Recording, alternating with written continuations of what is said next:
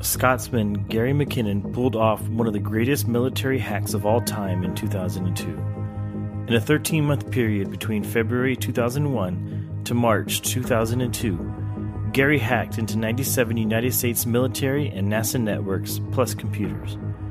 What he found, called the Disclosure Project, may be evidence of UFOs and alien technology. Are you ready to jump down the rabbit hole?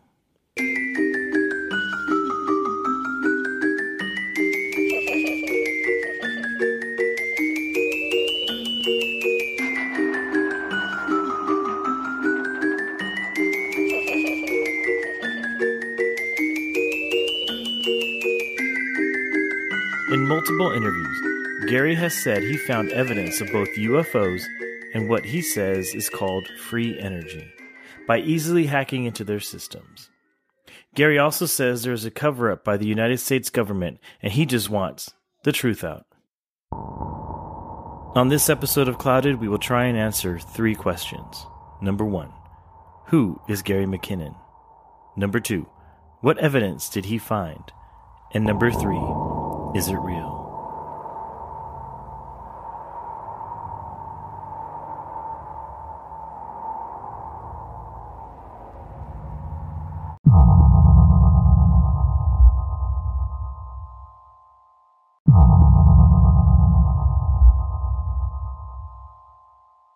Who is Gary McKinnon? Gary McKinnon was born on February 10, 1966 in Glasgow, Scotland. His parents separated when he was 6 and he moved to London with his mother and stepfather, who Gary recounts as being a bit of a UFO buff. Gary had been introduced to computers when he was a young child. At the age of 14, his parents bought him an Atari 400 console to play video games on. But instead of playing video games, he used the Atari to create programs and graphics. He was not your typical 14-year-old. Gary was very much into science fiction novels. He devoured books by Isaac Asimov and Robert Heinlein. This helped feed into his curiosity of UFOs. When he turned 15, he decided to join BUFORA, the British UFO Research Association. BUFORA describes itself this way, quote, a nationwide network of about 300 people who have a dedicated, non-cultist interest in understanding the wide-ranging extent of the UFO enigma, end of quote. This organization is still around to this day. In 1983, at the age of 17, Gary saw the Matthew Broderick thriller drama War Games. The movie is about a computer whiz kid who is able to hack into a U.S. military computer, and in doing so, almost inadvertently starts World War III. This movie had a profound effect on the young Gary McKinnon. At the urging of a friend, Gary got a qualification in computers and became a systems administrator at a small company. Then, in 1995, he began the journey that would eventually lead him to being labeled a terrorist by the U.S. government and uncovering what he claims as to be evidence of a conspiracy by the U.S. military to hide the existence of extraterrestrial technology here on Earth. It all started in the bedroom of his then-girlfriend Tamsin's aunt's house in Crouch End, London. He downloaded a program that allowed him to search for computers that had Windows installed on them. What he was able to find in this way was networks of computers that were being used by high-level government and military network administrators, who hadn't bothered to give themselves a password. For the next 7 years, Gary went searching through military, NASA, and government files, looking for evidence of UFOs. And he says he wasn't the only hacker there.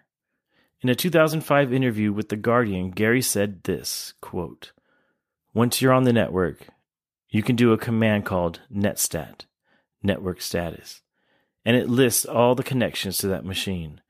There were hackers from Denmark, Italy, Germany, Turkey, Thailand, end of quote. What he says he found is what intrigued people the most, though. What evidence did he find? Gary claims to have seen plenty of evidence while snooping around those computer networks. Here are some of the more interesting finds. Gary says he found a list of, quote, non-terrestrial officers. He continued, quote, it doesn't mean little green men. What I think it means is not Earth-based. I found a list of fleet-to-fleet transfers and a list of ship names. I looked them up. They weren't U.S. Navy ships. What I saw made me believe they have some kind of spaceship off-planet." End of quote. He says he hacked into DARPA and found evidence of, quote, "an autonomous machine that would go in and do the dirty work. These things could go upstairs, look for bombs. You wouldn't have to send in real people." End of quote.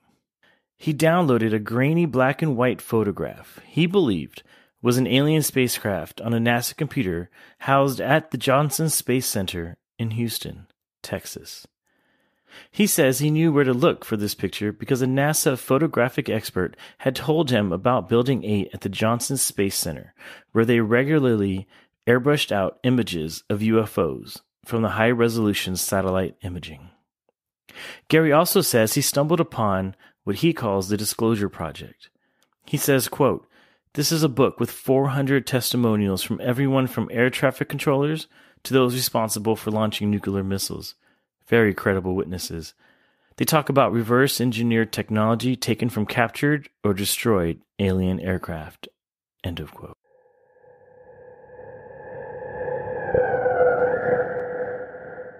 Is it real? In 2002, Gary was arrested by Britain's National High-Tech Crime Unit after using his real personal email to download a hacking program called Remotely Anywhere.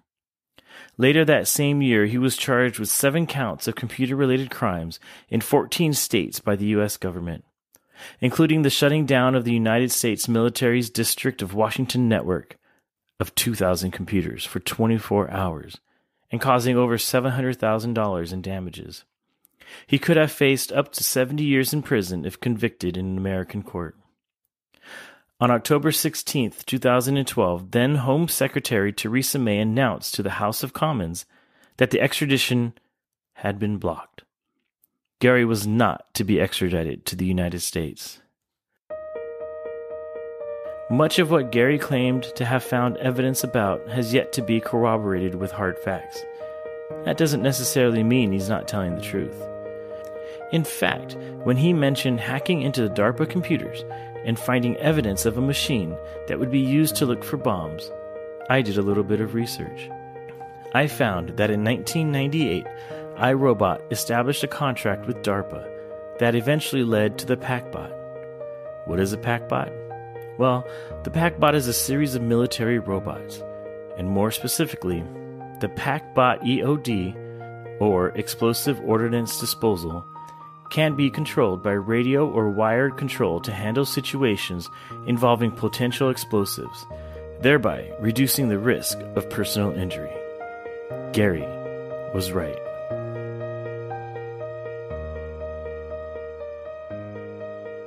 For more information and to get some links to articles, pictures, and videos regarding this story, please visit cloudedmysteries.com.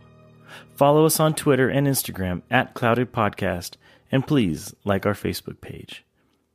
Lastly, please give us a review and subscribe wherever you listen to podcasts.